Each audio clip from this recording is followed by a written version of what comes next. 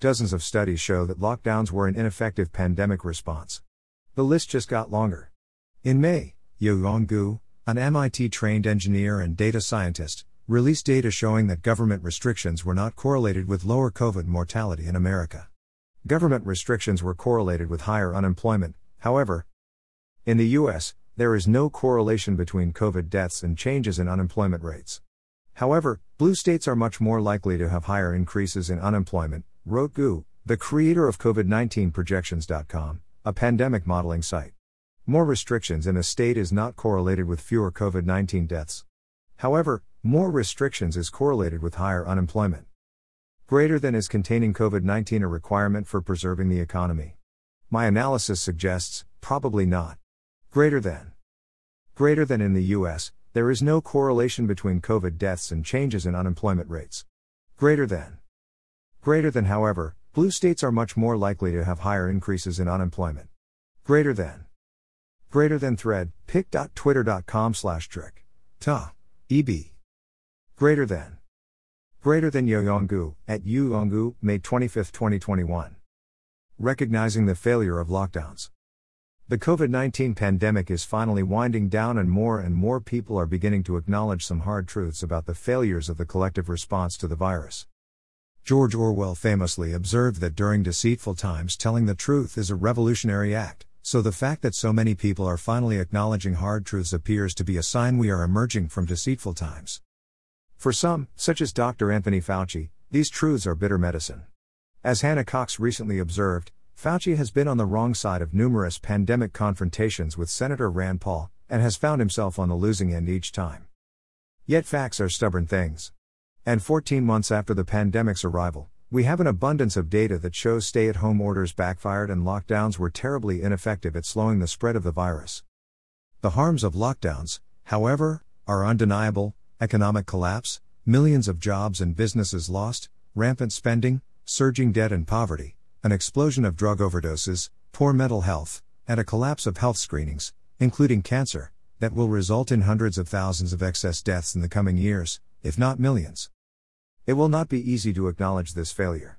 As the New York Times noted in 2017, humans struggle mightily to admit we were wrong. Mistakes can be hard to digest, so sometimes we double down rather than face them.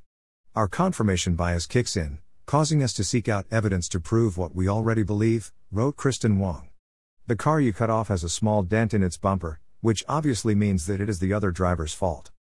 There's a name for this psychological phenomenon: cognitive dissonance. Cognitive dissonance is what we feel when the self-concept, I'm smart, I'm kind, I'm convinced this belief is true, is threatened by evidence that we did something that wasn't smart, that we did something that hurt another person, that the belief isn't true. Carol Tavris, a co-author of the book Mistakes Were Made, But Not By Me, told The Times. Tavris added that cognitive dissonance poses a threat to our sense of self. To reduce dissonance, we have to modify the self-concept or accept the evidence, Tavris said. Guess which route people prefer? Dizzy with success. Coming to grips with the failure of lockdowns is important for several reasons. For starters, the pandemic of 2020 will not be the last pandemic Americans face. If we're to avoid the painful experience in the future, we'll need to better understand how the unorthodox pandemic response came about and determine which public health policies worked and which did not. But there's an even larger lesson that can be learned. In his Nobel Prize acceptance speech, F.A. Hayek warned of the danger of mankind's inability to recognize the limits of its knowledge and power. There is danger in the exuberant feeling of ever-growing power which the advance of the physical sciences has engendered and which tempts man to try, dizzy with success, to use a characteristic phrase of early communism, to subject not only our natural but also our human environment to the control of a human will, Hayek said.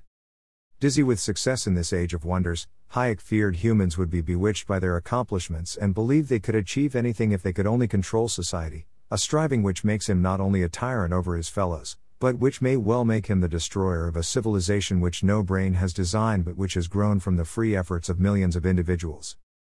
We witnessed firsthand in 2020 the fruit born from this effort to control society to save it. There's an important lesson in humility there, if humans are wise enough to see it. John Miltimore. Jonathan Miltimore is the managing editor of Fee.org. His writing/reporting has been the subject of articles in Time magazine, The Wall Street Journal, CNN, Forbes, Fox News, and the Star Tribune. Bylines, Newsweek, The Washington Times, MSN.com, The Washington Examiner, The Daily Caller, The Federalist, The Epoch Times. This article was originally published on fee.org. Read the original article.